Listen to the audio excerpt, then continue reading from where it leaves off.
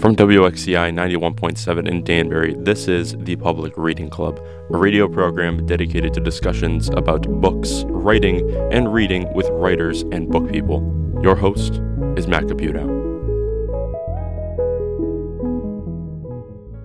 Welcome to The Public Reading Club on WXCI 91.7 from Western Connecticut State University in Danbury, Connecticut. I'm your host, Matt Caputo, and welcome to our second episode.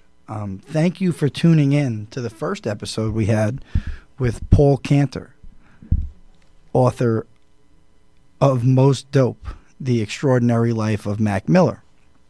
It was really great to get a lot of feedback from some people who heard the show, and we're very close now to having all of our shows up and running on Spotify. So we're going to begin archiving the first show there on all the podcast platforms, and we'll have this show, which is going to feature interviews with Anthony Dieris, who is an associate professor and MFA coordinator here at WestConn, and a graduate of the MFA program, Briana McGuckin, who is the author of the gothic suspense novel On Good Authority, which has done really well since its release, and we're really happy to have both of them with us today on this show. Anthony is a fantastic writer of fiction, and he's an essayist and memoirist. And Briana is a really fantastic writer who has created such a great story with On Good Authority that I kind of actually got myself caught up into when I read it.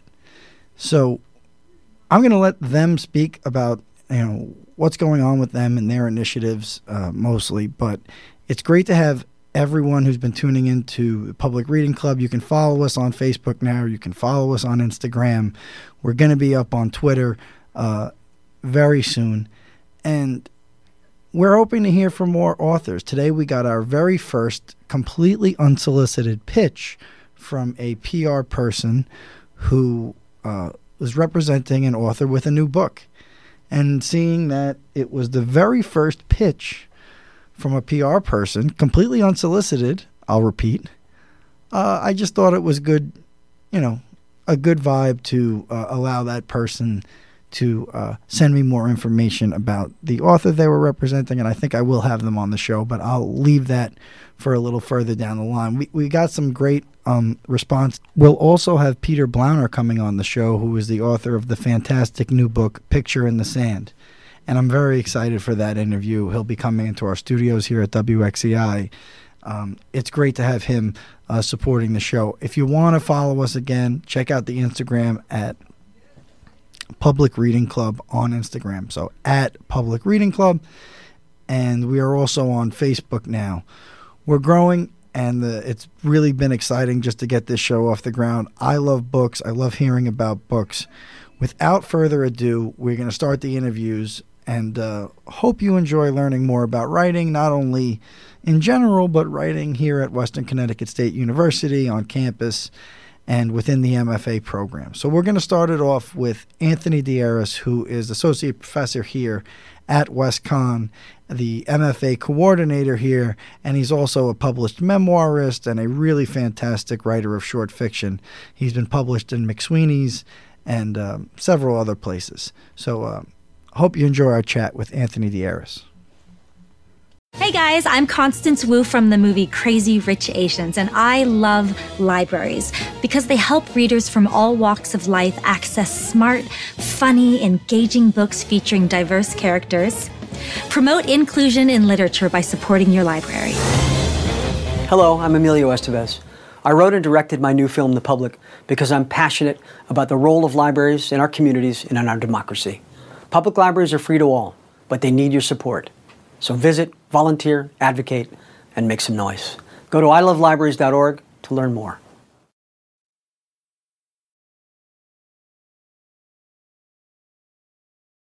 Welcome back to 91.7 WXCI in Danbury and streaming on WXCI.org. Our guest this morning on the Public Reading Club is Anthony Dieris, Associate Professor and Coordinator of the MFA in Professional and Creative Writing here at Western Connecticut State. Anthony, Thanks for coming to the studio. Thanks for having me. I wanted to bring you on today to give an overview of what the program actually offers to our listeners out here. Obviously, we don't know how many people are listening yet, but we hope some are. And if they're interested in writing, they might be interested in the MFA. Could you explain how it works, what you need to get admission to the MFA, what the requirements are, and maybe the course of study? Sure.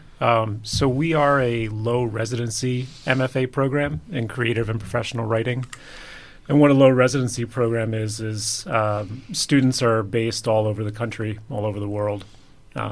They're working individually with professional writers in their genres during the semester. And so that could be fiction, poetry, screenwriting, memoir, personal essay. And they're also working in a professional genre like grant writing or copywriting, speech writing, those kinds of things.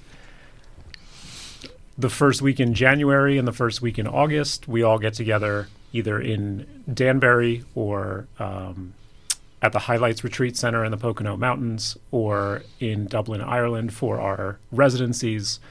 And the residency is basically like a week-long writers' conference where we have visiting writers come and students are presenting their projects and reading from their final thesis. And it's kind of like a intense writer's boot camp for a week.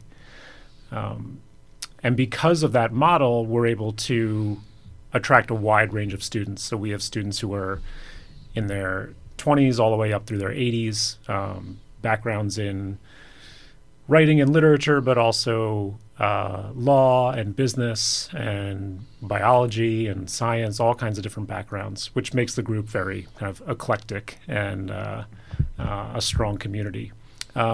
And so anybody can apply. We look mostly at writing samples is the most important piece of the application. Not necessarily whether or not they've been published authors already, but that they have some kind of direction for their work and they're showing some promise and ability and focus in their writing. So that's kind of the big things that we're looking for. And it's all, it's for students who are looking to change careers, folks who are looking to spend more time with their writing that they haven't in the past. It's a very kind of inclusive, open program there's a lot of opportunity there. Something I wanted to ask you is, can you talk a little bit about the students who have come to the program with essentially a basic idea for a book, and how many, not really a question of how many of them, but the ones that stand out to you who've actually published the idea that they started with? Because I know that ideas change often in the MFA program. Somebody who kind of went the whole distance, does anybody stand out in your mind? Yeah, I mean, most recently, I think you're talking with her soon, is Briana McGuckin. She is our guest on this episode, yes. Beat me to it. She comes to mind. She came in with a pretty clear idea for the kind of novel that she wanted to write, and that evolved while she was in the program. But it ultimately, her thesis led to the novel that she ended up publishing. Eric Aufgang, who went through the MFA program and is now a mentor in the program. I believe the thesis that he wrote for the MFA program evolved into his first book or part of his first book. I'm trying to think who else offhand. We've had poets go through the program and publish their manuscripts. Layla Schlack, who recently graduated, is working on finalizing her novel manuscript, but she just recently... she got a book deal for a nonfiction book, right? Yep. Yeah, that's great. She's co-authoring a cookbook. Really great writer that's part of the program here for sure. Yeah. Tell me a little bit about your own experience in an MFA program. What point were you at when you entered it? What experience did you have as a writer, and how do you feel like you benefited from it? Yeah, that's a good question. So when I came out of undergrad, I started working in publishing, kind of naively, because I just thought, that's the business side of writing, so I might as well spend some time there. And I got a job at Houghton Mifflin editing college textbooks, so trigonometry and psychology textbooks, which really, which really wasn't. That just sounds like chalk, fingernails scratching up against the chalkboard. It was, and yeah, kind of like slowly that each day. You just kind of drag out that scratching. I learned a lot about just the publishing process and what kind of the different editors and designers and stuff do. But it just took a lot out of me. Like, it started to make me kind of, it took a lot out of my reading life. I couldn't really do any kind of real reading on my own because I was spending so much time proofreading and editing and, on a very sort of like micro level. And so I kind of got burnt out on it, and I didn't want to do it anymore. I moved to a cookbook publisher, which was better and a little bit more fun, but it was still the same kind of steps along the way. So I started volunteering, teaching creative writing in some of the correctional facilities in Boston. And through that, I got connected with PEN, the PEN organization, which is a great literary organization. And then from there, I knew I wanted to it's kind of how I approached my whole college career. It was just like, I enjoyed this. Let me see how far I can follow that. I enjoyed this. Let me see how far I can follow that. So after I graduated undergrad, I was kind of like, well, where else can I study writing? What else can I do with it? And one of my mentors, Richard Hoffman, introduced me to Stonecoast's MFA program at the University of Southern Maine. And that's a low residency program. And it really just felt like the first time like I had a community that I connected with, and I felt like I had like a real solid group of friends and a real solid group of writers who were supportive and challenging each other. And it was kind of that like immersive experience that like I had read about in some writers' biographies of just like being in some kind of like, intense literary community where people are just kind of all doing the same things and kind of speaking that same writer language. Which I think is very important. Yeah. I think a lot of writers get discouraged when they don't have that dialogue and that. Yeah. Had you published anything at that point in your life? Had you ever published a... No, I mean, I think maybe in some like student journals and things like that, but no, at that point it was really just the work that I'd done in my undergrad and no real publications. How old were you, if you don't mind me asking? Yeah, so trying to recall. It's tough after a while, right? For real. I was... They call me the uncle around here.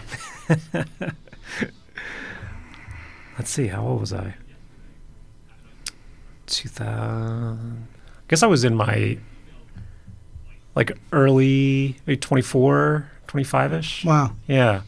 And again, I was probably on the younger side of my MFA program, but we had folks just like our program here who were, all different points in their life, all different careers. So you'd be in a room full of writers and you wouldn't really know like who's faculty, who's not. Like we're all just kind of all over the map, And I love that feeling at our residencies too, where it's like, you'll be talking with this visiting writer who, won the National Book Award and not realize it halfway through because you may not be familiar. And then you're talking with another student who, I'm thinking of this one student, Mark, who was a global epidemiologist for his whole career. And now he's writing these kind of like spy thriller medical. Yes, Mark Grabowski. Yeah. Very underrated writer too. I think just like a little bit of formatting, those could be actual products. Some of his stuff is great. I really enjoy Mark Grabowski. Really, a really cool guy that I've met through the program here. Tell me, you're still a writer. You publish short fiction quite often. I think you occasionally write an essay now and again. How much does working in this type of environment kind of harness or foster the writer in you? It's a balance. Like everything else with writing, it's a balance. I think I get a lot out of the conversations that I have with students in terms of their work and what they're reading and sharing ideas, and that kind of gets a different side of my writer brain charged up. there are times too where it feels, I don't know, it can sometimes feel like if all of your energy is focused in one area around writing or literature, it can kind of feel like sometimes you just want to break from it, you know? So that's where sometimes it gets a little hard when like everything in your life is kind of aligned along your interest of writing. Right. It can feel like, you know what, I just want to go, you know, paint a house or go running or something. And that's why I think a lot of writers have that. There's a lot of craft books talk about that balance of like physical exertion and, you know, intellectual exertion. And I think that's because like you need that balance, or you need that time to kind of get outside of yourself. So there's, you know, but I really love the sort of like cyclical schedule of academia, where it's kind of like very intense moments, and then you kind of have moments where you can kind of go back into your hole and work again, and then you kind of come back out again. So I think that dynamic suits my personality and my interests. Which it does sound nice. I wanted to talk just a little bit about my own experience in the MFA, just in a sense that I don't know if I would have gotten as much out of it as I am getting had I entered the program at 25. Everybody's different. Mm-hmm. At 25, I was kind of already a working writer, and I don't mean it wouldn't have even killed my stride or anything, but I think that I probably thought I knew everything then. And I'm glad I did get to it in my later 30s now, where it's like I'm just so much I am just so much more open to learning than I think I was at 25. I think that I was very caught up in my career and kind of the vertical journey that we take, right? We're supposed to be on career-wise and for your job, but I think that there are some students that are probably, despite that, I think that there are some students that are probably ready at 25 that have great ideas, that know what type of genres they work in. A lot of those will be the advanced ones, the early starters, right? But what do you think? Do you see success on both sides? Do you see it's harder for the older people just because of the way the world gets and, you know, the cost of living and all the other things? Or what do you think about it? And I'm sure this is a tough question for you to answer. No, it's a good one, though. I think it, you know, like a lot of advice around writing, it's, you know, it depends. I think like you said, some folks come in with a very clear sense early on of what they want to do, and they have that focus. I know, speaking for myself, I probably went to grad school because I didn't really know what else to do. And that kind of worked out for me. You know, I just knew, and I give this advice to students too. It's like, if you're drawn to writing or you're drawn to reading, like, follow it, right? So if it's leading you to an MFA program, you know, kind of organically, then great, then follow that. If it's leading you to go travel for a year and you have the means to do that, maybe go do that instead. I just felt like if there are more doors labeled writing that I haven't gone through yet, let me keep trying to go through those doors, you know? That's a great way to look at it, especially from my own experience. Sure. Yeah. And I think, you know, MFA programs, as you know, they get a lot of criticism about whether or not they're necessary. And I feel like that argument is kind of beside the point, because it's necessary to each individual person in different ways. It can be necessary to each person in each individual way. So, you know, if you're looking for a community, I say this to students too, like, you don't need an MFA. You could go like you were doing. I mean, you could easily continue to write on your own. But if you feel like you're missing a community, if you feel like you need some sort of networking opportunities, connections, you need the structure that we provide to give your writing the attention that you haven't given it in a while. Those are all good reasons to go.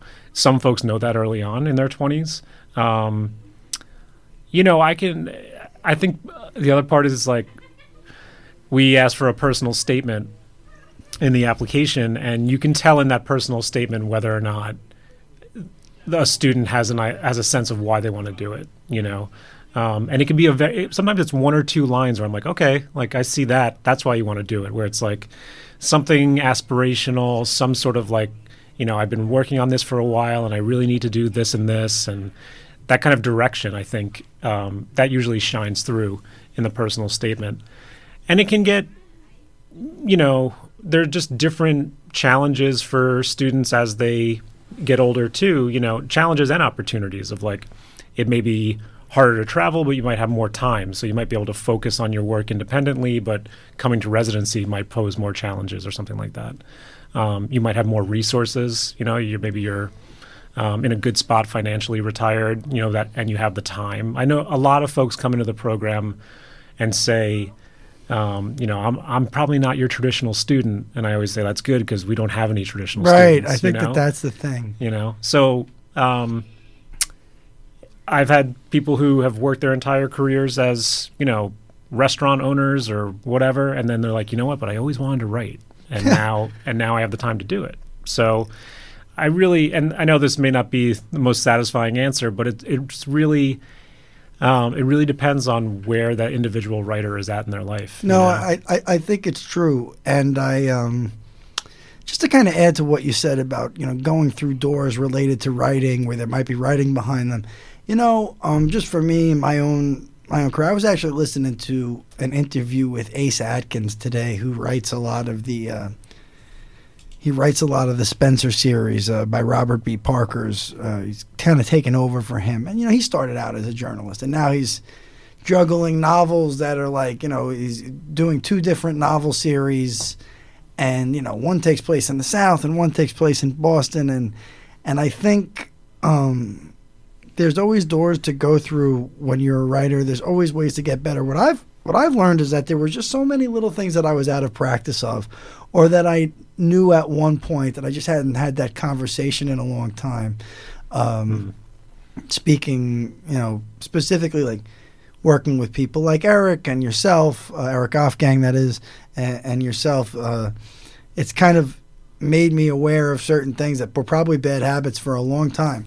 Even though I was a working writer, I was like, wow, this is probably a bad habit of mine that I have to break. And another thing is just for me, again, maybe not the most successful writer, but certainly one who's invested a lot of time in trying to be good at it, I guess, was that like all my favorite writers came through academia at some point or another. I mean, Raymond Carver, he was a janitor and all this, but in the end, he was a teacher. Robert B. Parker, he actually had a doctorate in crime fiction, and he left the tenured position after a while just to focus, because he was doing 2 books a year. You know what I mean? It's hard to teach and do 2 books a year, but it made sense for me, and I'm so grateful I did it. Obviously as maybe not the oldest student in the program, but I'm glad I didn't do it when I was 25. I'm glad I did it at my age. And I think that I see so many students in our program that at 25, they have such a better command of language than I ever did. And they have, some of them are really well read.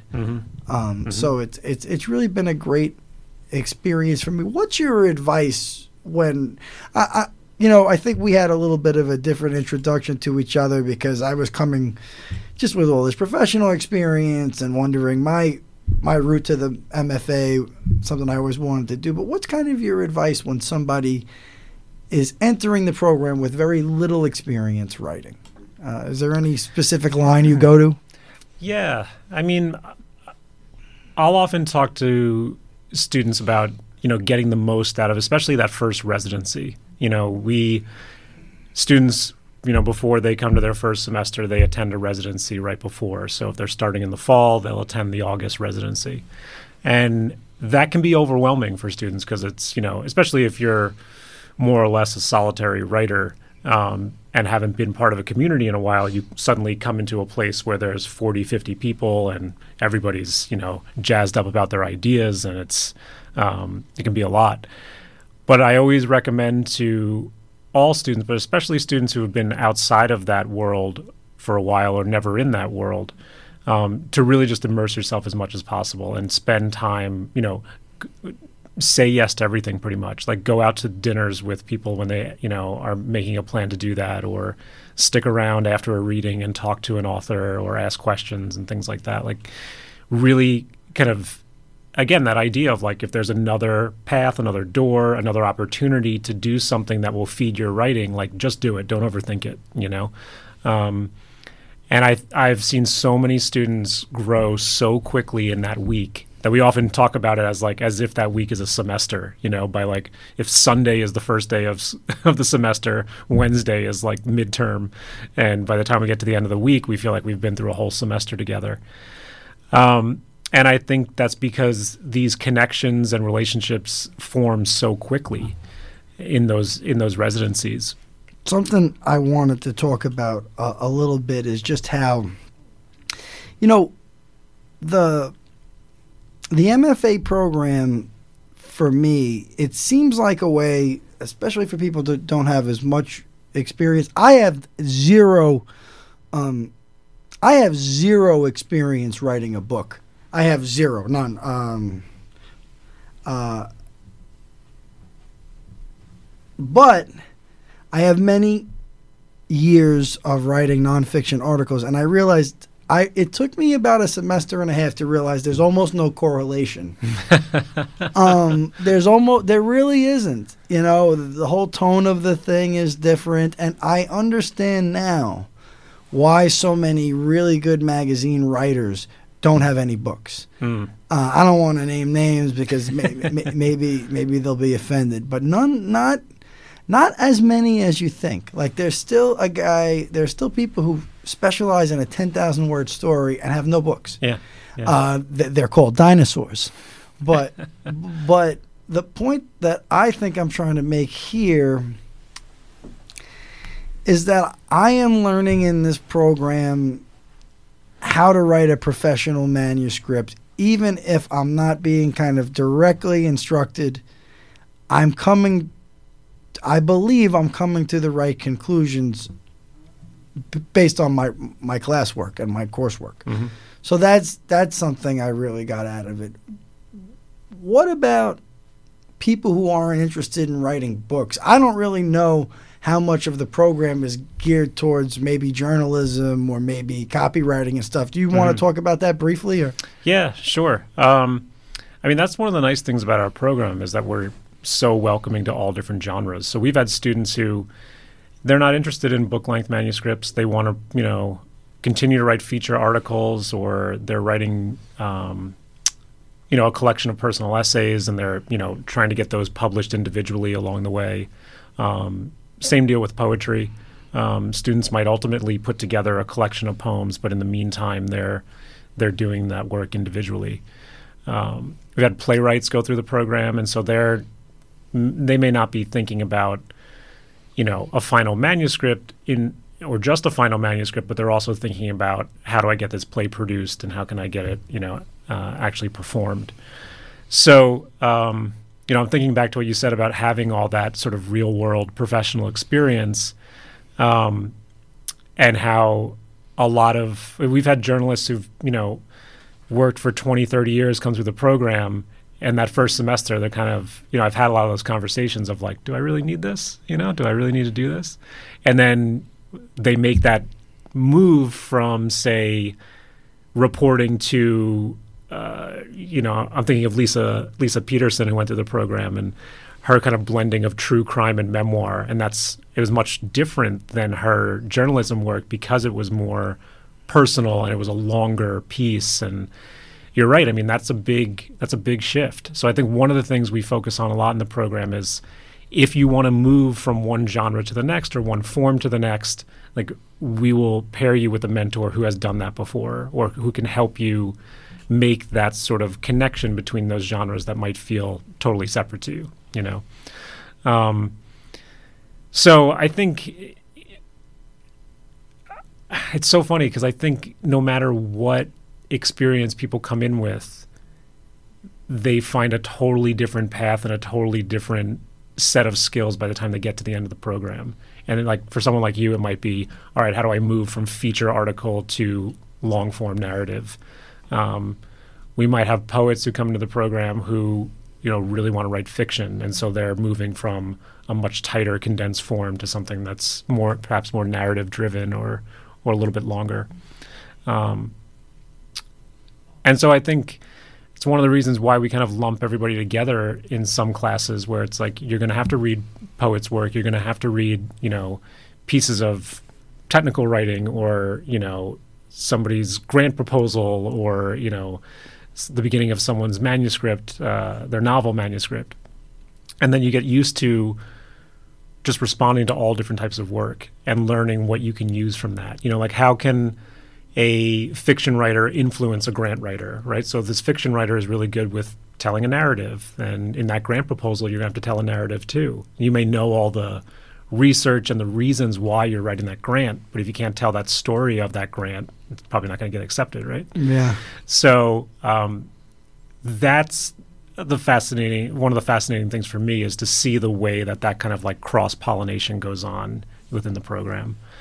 And I've learned a ton. One of the things that really excited me coming here was, we have mystery writers and crime novelists and romance writers and fantasy writers and all the stuff that, at one point in time, you mentioned Raymond Carver. I still am a big Raymond Carver fan, but I think for a while I had a very limited view of the literature I wanted to read and the literature I wanted to emulate.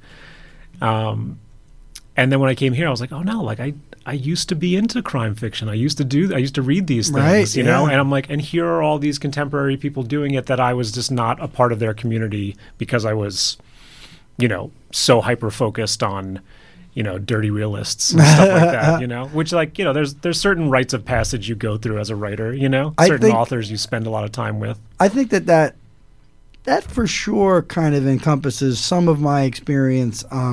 I am writing a nonfiction book I'm trying my hardest to write this nonfiction. You are. I'm getting there. I'm definitely writing it. Took me through, I'm on my third semester now, but I'm solidly writing it now. I mean, I was writing it before, but now I'm writing a new version of it. But one of the most fun parts for me is being able to play around with some of the fiction stuff that I would have never, I don't even want to say the time. You have to get yourself in a situation where if you're a serious writer and you're going to write fiction, you have to get yourself in a situation where it can be improved, I think. And I mean, I may never publish a fictional story. It certainly is my goal. But I've definitely connected with so many more books, stuff that I wanted to read, stuff that I didn't even know about. I've brought him up a few times already in this little segment here, but Robert B. Parker is somebody that I've gone right in on him. You know what I mean? And I'm looking at his history and his background. I mean, there's simple stories, but they're gripping. And tomorrow night I'll be going to see Liam Neeson as Philip Marlowe in the new movie. Which is based on The Little Sister, I believe, which is one of Raymond Chandler's books. And just seeing the trailers for that, and I know it's going to be nothing like the book. Just seeing the trailers for that has gotten me right kind of back into studying Raymond Chandler again. So sure. Yeah. I think that writing is all about inspiration. I also think. Again, I've only enjoyed a certain level of success, but I can tell you that I've definitely done it enough to get burnt out on certain things. Yeah. And I think it's all about that personal invention and reinvention, and some of the people we have coming up on this show, Peter Blauner, for example. I'm just so impressed by his new book, where it's this, other than the filming of the Ten Commandments and a little bit of the history of the production, it's an entirely invented story. And that's impressive to me. And I know how hard it is to do a good nonfiction book because of all the reporting you have to put in, but it would be nice to not leave my house and write a really good book at some point. Yeah. Anthony, before we let you go today, I am going to put you on the spot, but I did warn you. Can you tell us a little bit about a book you would recommend to our audience? Yeah, I just finished this memoir called Predator by Ander Monson, and it's a fascinating book just basically about this guy's obsession with the movie Predator, his deep obsession with the movie Predator, and how he uses it as the springboard for masculinity, gun violence, just kind of it's gotten me back into writing personal essay after a long time because it's such a meandering, malleable, welcoming form, and he kind of reminded me of it. It's called Predator by Ander Monson. What there is, if you could go through it, like the gist of the book, is it go into the production or just the storyline of the book, of the movie? I mean, everything. Like, there's a point. It basically, the book is structured around his 147th viewing of the film, and he by page 50, he's going through it frame by frame. So he's forcing you to watch this movie frame by frame. And probably what the most amazing part is it's not alienating. Like, the best recommendation about the book came from Julie Marie Wade, who won our Housatonic Book Award in nonfiction through the MFA program. She was like, I haven't even seen the movie, and I love this book. And so it's a book where, I don't know, he just really leans into his obsession. And even on the back of the book where it says, the genre of the book, it says memoir / obsession. I think it's memoir movie / obsession. This reminds me of a book that was referred to us by one of our local readers, Ron Evans, who's one of the most prolific readers in the Danbury area. He's a Stephen King constant reader, which means that he's totally up to date on every Stephen King book. It's called Sackhead, and it's about a sequel to Friday the 13th that was shot in, I believe it was Kent, right here in Connecticut. Really? Yeah, and another very similar dive into a classic horror movie that maybe some people kind of would have skipped over very quickly. So I love that's a great recommendation. I love. What was the author's name again? Ander, I believe his last name is Monson, Monson. Is that book published? It's published by Grey Wolf. Okay, wow. Yeah. It's a pretty well-known publisher for sure. That's awesome. Yeah. All right. Anthony, thank you so much for joining us on the Public Reading Club on WXCI 91.7 in Danbury. This show will be archived on all the podcast platforms soon. We are a little behind on that, but everything will be up and running soon. Anthony, is there anything else you want the readers, obviously 91.7 goes throughout the Danbury area. Anything you want the listeners to know about the MFA program? Yeah, I just want to say, it's such a strong, welcoming community that's, right in the heart of Danbury, and there's a really strong writing community, right here. There really is. And I feel like, check us out, come to our events. We're always, I'm a big believer in community partnerships, so I'm always reaching out to, movie theaters, bookstores, different organizations to do events and readings and things. So, make sure we're on your radar because we're doing some cool stuff. No, that would be really great. I personally feel that this is a great area to write in. It's quiet. There aren't too many distractions. The university here is... We have so many great facilities and stuff here that I really do wish people would take more advantage. But, Anthony, thank you so much for joining us today. We're going to have you back on at some point, for sure. It sounds good. Thanks for having me. 1 in 4 women and 1 in 10 men experience sexual violence, physical violence, and or stalking by an intimate partner in their lifetime. The Center for Empowerment and Education has a 24/7 hotline for those who are experiencing or have experienced domestic abuse in the northern Fairfield and southern Litchfield County areas. If you are in need of support, please call 203-731-5206. Again, the number for the hotline is 203-731-5206. Welcome back to WXCI 91.7 Danbury and streaming live on WXCI.org. Our guest today on the Public Reading Club is WestConn MFA alumnus Briana McGuckin. Her book is On Good Authority, and it's published by Thomas & Mercer. Briana, thank you for making the long drive here today. Thank you for having me. It's great to have you at WXCI. You are an alumnus of WestConn, and you are a very inspiring writer since we met within the program. And I always look forward to hearing about your approach to writing and kind of your passion for it. And there's also a lot of stuff that you talk about that's a little over my head, so I attempt to catch up. Briana, tell me a little bit about what drew you towards a story like this? What drew you towards this kind of story where I think there's a lot of desire and boundaries and stuff like that in the book? Yeah. So before I answer that, I'll just give the very general pitch for what the plot is so that we kind of know what we're talking about.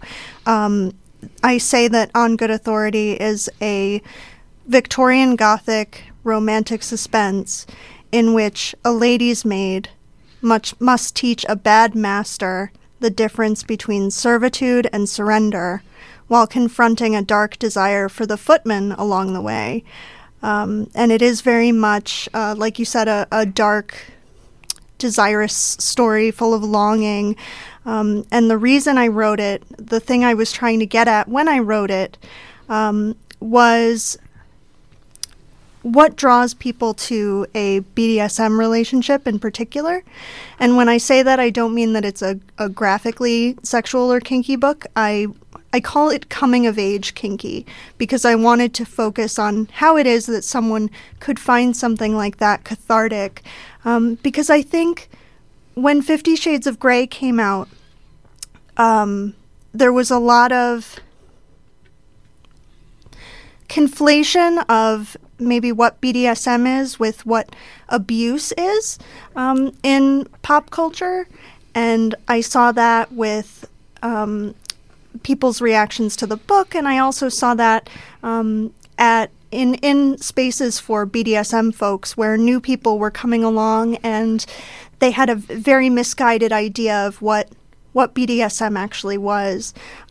So the way that it was being talked about in popular culture was just really kind of doing a disservice both to abuse survivors and to responsible members of the BDSM community who do center consent. So I wanted to write this story about this power dynamic between this master of this Victorian house and his lady's maid and this kind of abuse of power, and contrast it with this relationship between the lady's maid and the footman, which is also built on differing power dynamics, but it's completely generated by them, and it's something that they're entering into together and that they have boundaries around that kind of honor each other. So I wanted to look at those two different kinds of relationships side by side. One of the things I think I'm most impressed with when I read it is there's not a lot of gratuitous kind of activity in there or sex. I believe,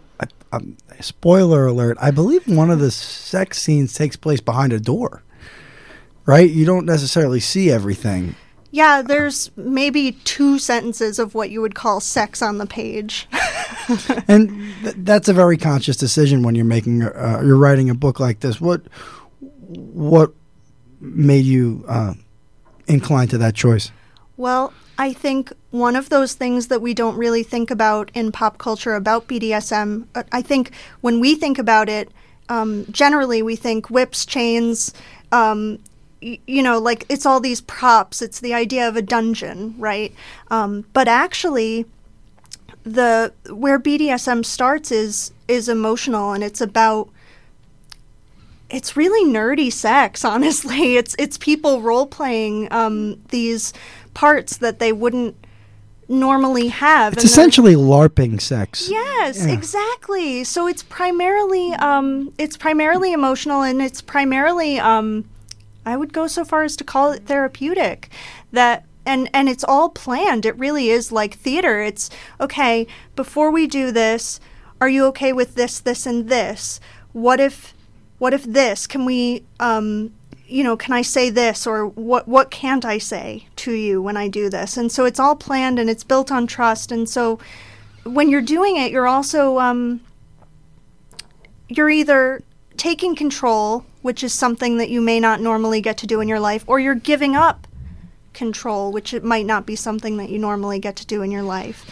For me personally, I'm a control freak in my life, and I can't stand it when I don't know what's going to happen next, or if I haven't planned for every eventuality. So something like a scene, I know that I can totally relax, right? Because I've planned this all out with this other person and I trust them. And so focusing on the emotional, focusing on the build of that trust, the build of that relationship, and the kind of meeting each other's opposite needs, rather than, what are the props? What's the quintessential sexiness of BDSM that everyone already knows?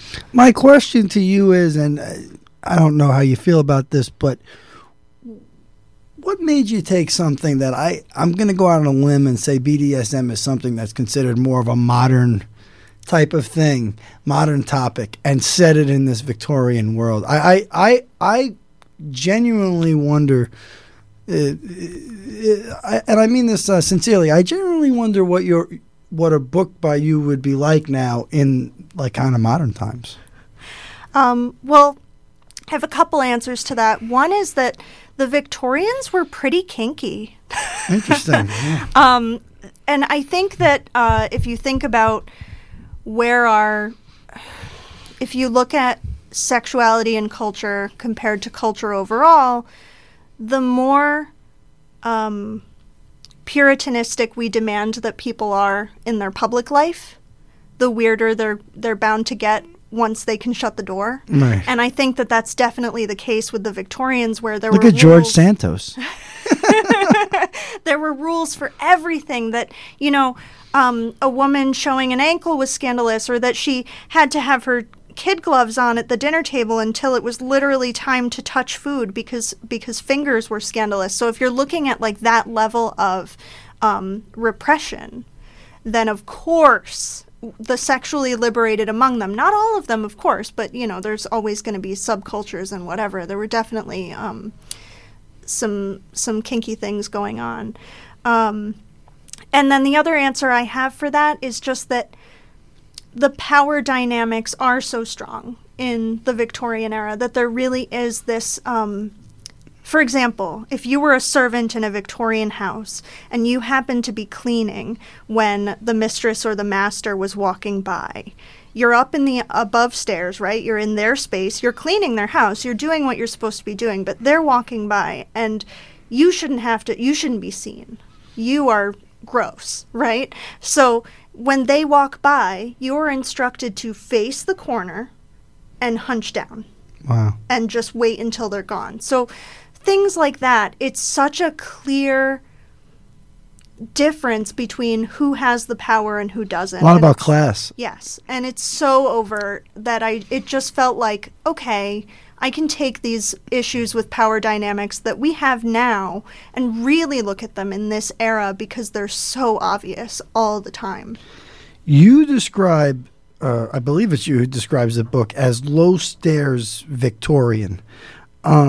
Can you kind of just explain what the downstairs servants and the workhouse world that's such a big part of this book is like for readers who might not be that familiar? Yes. So below stairs just means the servants' quarters as opposed to the main house. So you have below stairs, which is where the servants eat and rest and clean the silverware and whatnot when they're, when it's not actually being put back in the drawers. And then there's above stairs, which is the actual house. Certain servants go above stairs, certain servants don't. Typically the lady's maid, the footman, and the butler are above stairs because they're assisting the family with social gatherings. And then the workhouse is just a whole different kettle of fish. I don't know. What can I tell you about workhouses in Victorian London other than the view on charity was that while it should be given, it should not be pleasant, because the idea was that if you were too kind to the poor, then everyone would just stop being productive and want to be poor, which is something a ridiculous idea that I also address in the novel briefly, but it was definitely the guidance behind kind of the conditions. As a child, Marion sleeps on a floor. She's not fed well at all. She's made to work as an 11-year-old. It's wild. What was the first thing you did when you decided that you were going to pursue this story as a book? The first thing that I did, the first scene that I wrote was this first game that Marion plays as a child with her fellow workhouse inmate, Valentine, who will grow up to be the aforementioned footman in the house. The first game that they play, where what they're doing is effectively reenacting their parents' respective arrests that brought them to the workhouse. And I was just really interested in that thing that I think we all do as children, where we experience something that's out of our control or we don't fully understand, and we fixate on it and either pretend it out on our own or pretend it out with our friends, not because we are morbid, but because if you play it out again and again and again, you're maybe building a sense of control over your situation that wasn't very pleasant at all, and kind of changing the dynamic there by building that control. And I'm sure you can see how that kind of lends itself into growing up into being a kinky human, right? So I'm trying to show, even when they're young, here is the comfort in pretend, right? Even when it's something that's unpleasant in real life, like watching your parent get arrested, right? So the first scene that I wrote was them playing that game as kids, where Valentine is the arresting officer and Marion is this woman who's wronged her children being arrested, and they're having this conversation as he's quote unquote arresting her about how she should have done better by her kids. I was just very fascinated by the idea of one of those games where for an outsider it looks almost cruel, but these kids are friends and they're helping each other process something that happened to them. It's definitely an interesting part of the book, and I read that a couple of times over when I went through it. I wanted to ask you, did you bring this book into the WestConn program? Was this where you started to write it here at WestConn? I started it.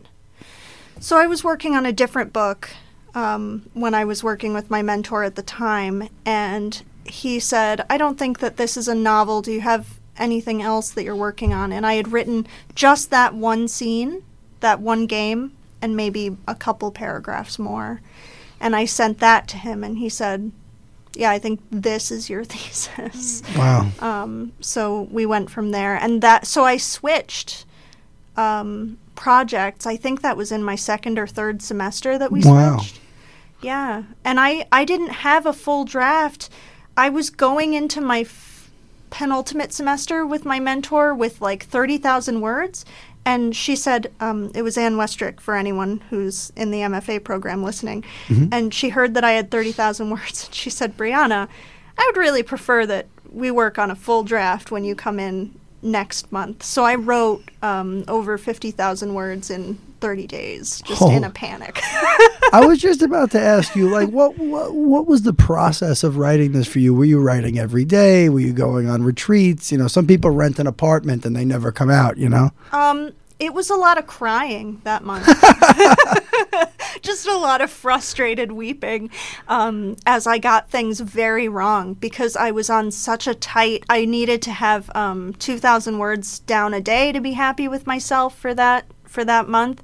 And sometimes I would realize that 1,000 of them were just wrong, just in the wrong direction, and I would just cry. If I had not been married at the time, I don't know what I would have done. I would not have eaten or had any hydration at all if not for my husband being like, maybe you should stand up for just a second. Also, here's some soup. I'm going to back away now.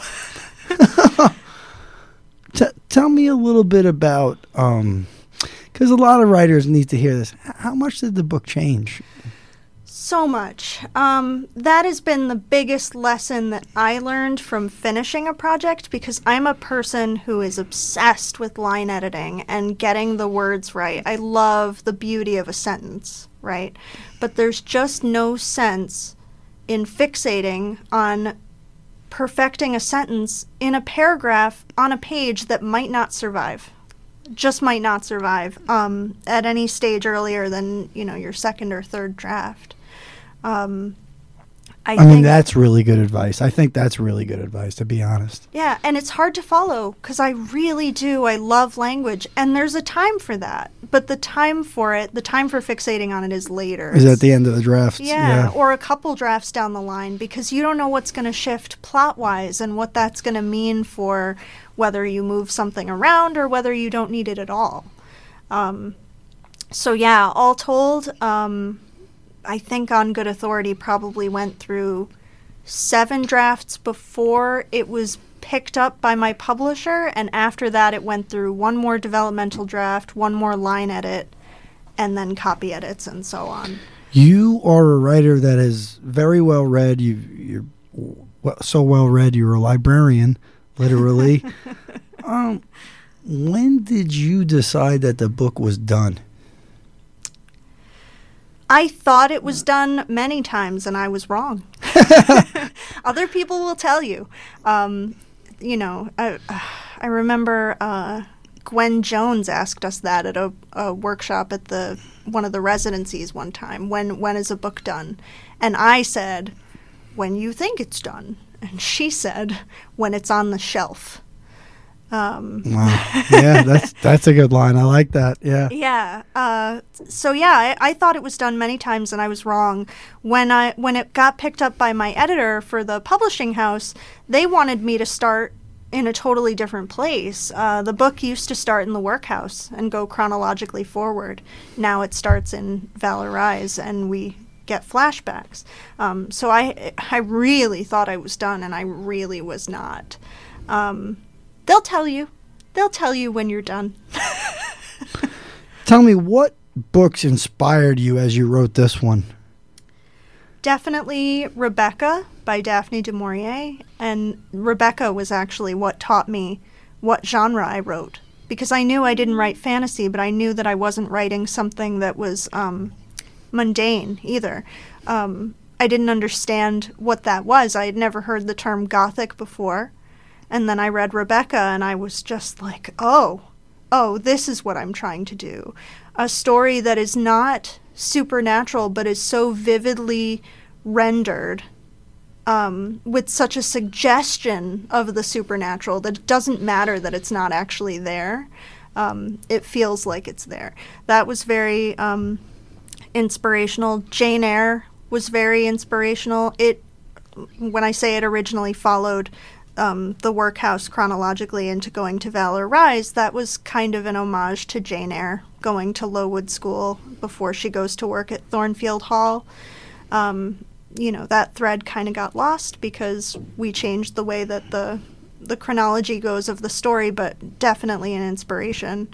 And Sarah Waters, in terms of a modern author who I really admire and would be honored to be counted among. She just does such wonderful historical suspense that's got that same kind of richness to it.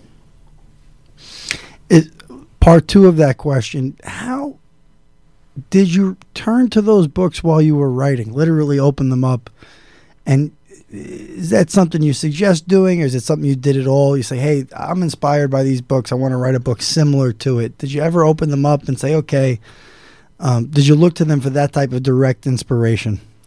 No, for me, it's like inhale, exhale, breathing. You're either reading, inhaling, or you're writing, exhaling. You can't do both at once, or I can't. Far be it for me to dictate anyone else's process, but I can only do one at a time. And that's why, I have so many friends who have had books come out in the last year, and I hadn't been able to read them right away because I'm just like, I'm writing. I'll get to it, but oh no. Yeah. Last 2 questions I have for you, Briana, and I want to thank you for coming on WXCI's Public Reading Club.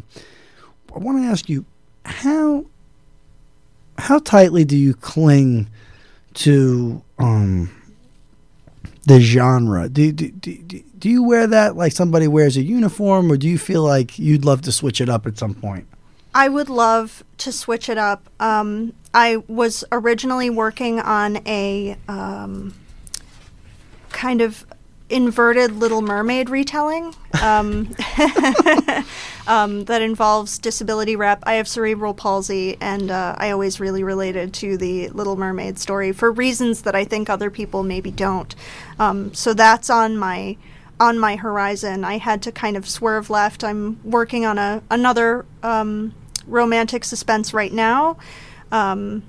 Working title to be determined, but it's about this woman, former prostitute, who cross-dresses her way into Trinity College Dublin and goes to work for her professor as part of her scholarship, and she's, terrified, living in terror of him finding out her secret, because he could either turn her in or use her for it. And of course he does find out, but he does not turn her in, and that's kind of the launch of our story. So I have that going, but I also have I have a Beauty and the Beast retelling that I want to do.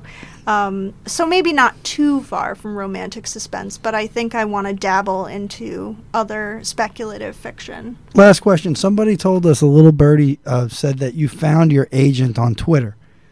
Is that true? Yes and no. So after WestConn's program, I entered into Pitch Wars, which is unfortunately now defunct. But it was a program, very competitive program, where you would apply to be a mentee who would be mentored by a published author, and they would get hundreds of applications and just pick one mentee. And Elizabeth Little, who is a wonderful suspense author, she wrote Pretty as a Picture. She's wonderful. She picked me. She picked On Good Authority. We worked on it, and then at the end of that, there's an agent showcase where people look at your work.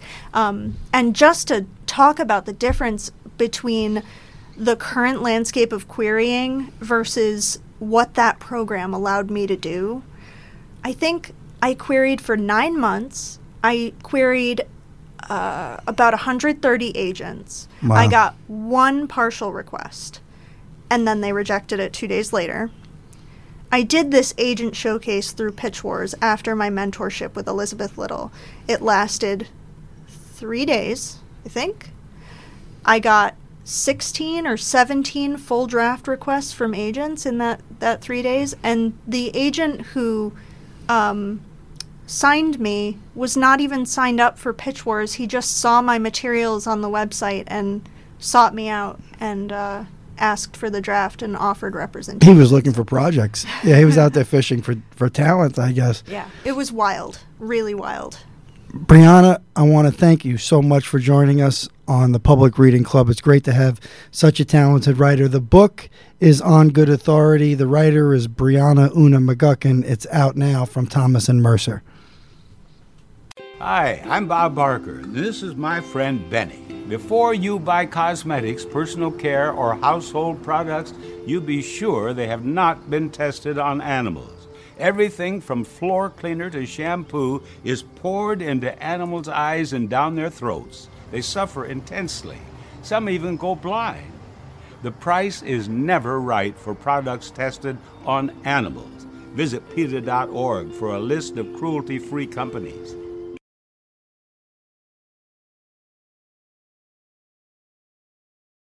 It was really great having Anthony Dieris and Briana McGuckin on Public Reading Club. This was just a great episode full of, really cool conversations about writing, I felt, and really relevant to what we're doing here in the WestConn community. If you're interested in hearing more about the MFA program here at WestConn, if you're interested in writing and you want to kind of go higher than the student level, Anthony Dieris is a great resource, and he's really open to talking to people about their projects. And, one way or another, he always believes that we can help somebody here with writing something if they came to school at WestConn, but he's a great resource either way. So he's highly available on Instagram and all the other places, and LinkedIn as well. So Anthony Dieris, it was great having him on today. And of course, Briana McGuckin. She's one of really the most brilliant writers we have here coming out of the MFA program. And I just love to get all of her ideas and and kind of play with them in my mind when it comes to writing, because even though we work in different genres, I think it's the stuff that you learn from other artists and other writers that don't necessarily cross over into your type of work that actually help you improve in some ways. So it was great having Briana on as a really fantastic guest for us.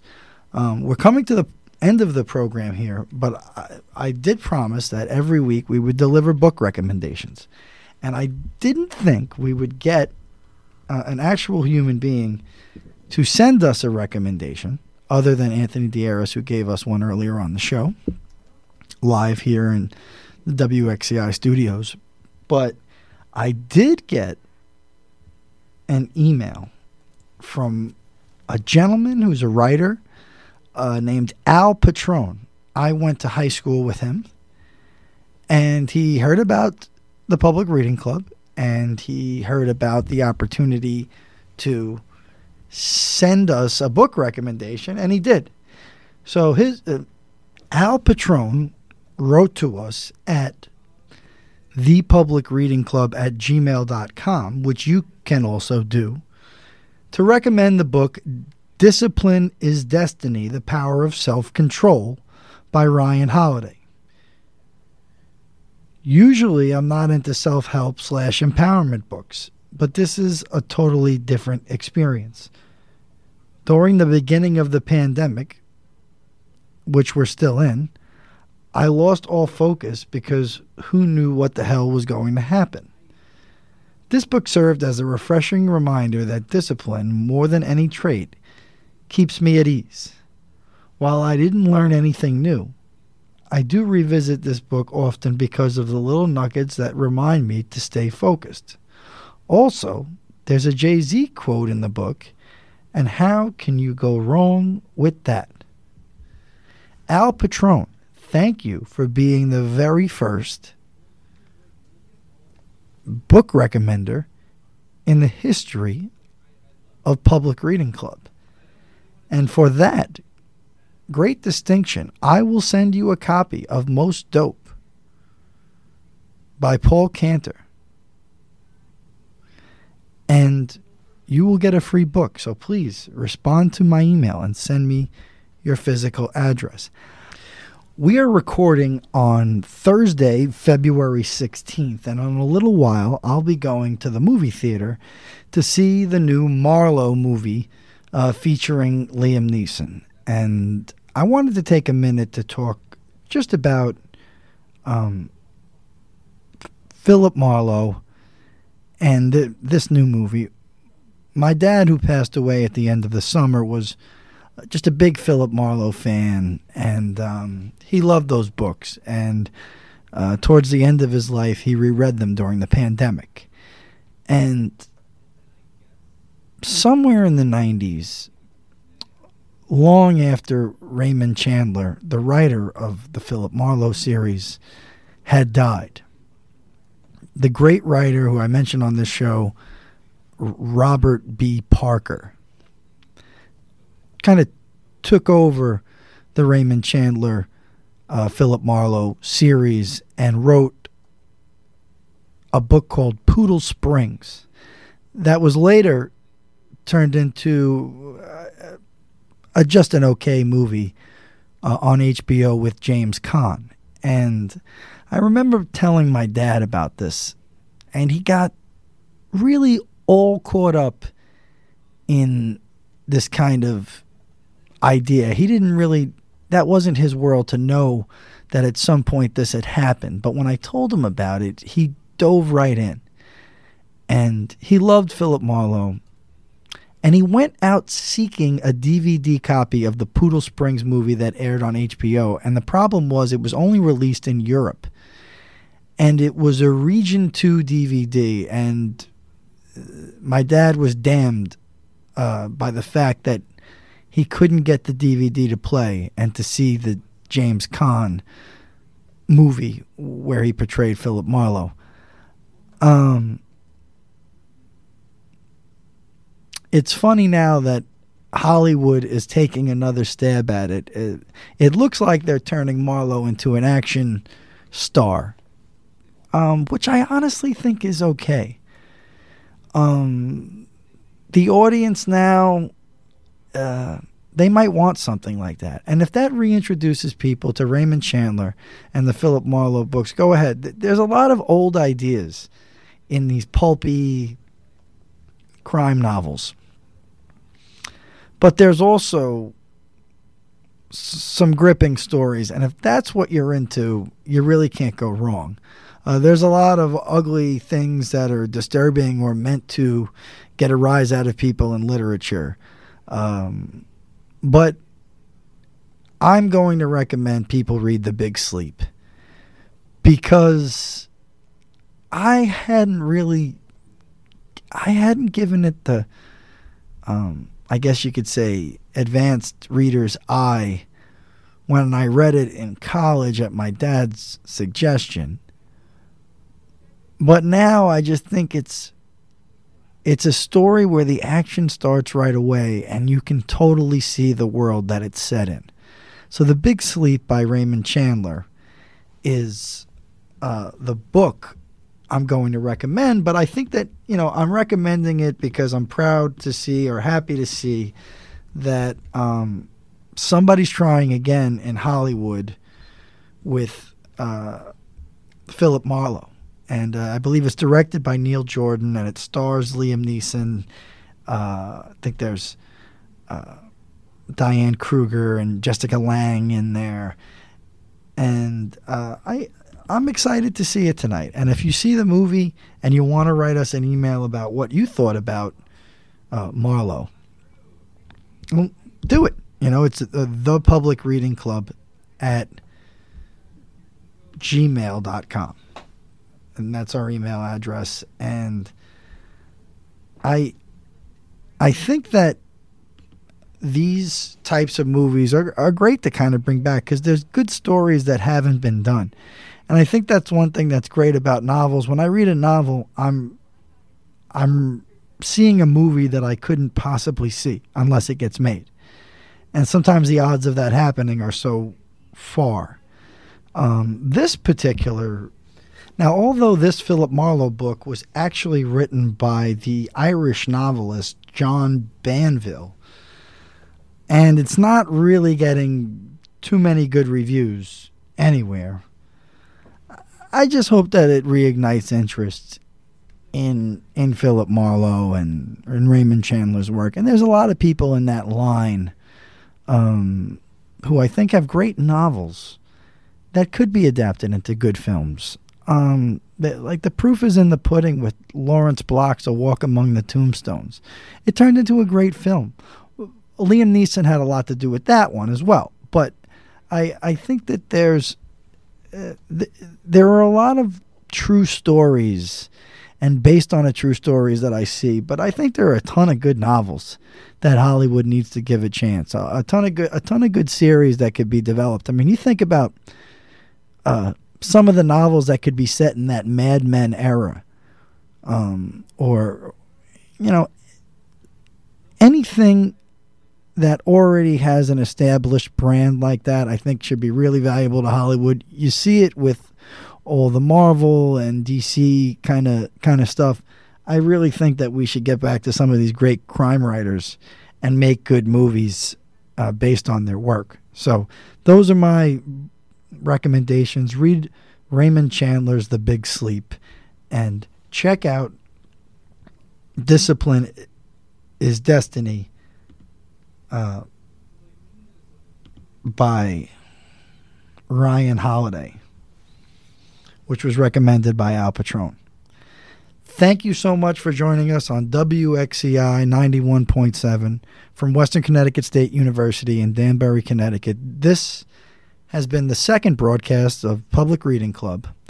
We are available on all podcast platforms, and if you want to send us a book recommendation or anything else you want to talk about related to literature, a book you've read, if there's an author that might be local to our station that would want to come on, send us an email at thepublicreadingclub@gmail.com.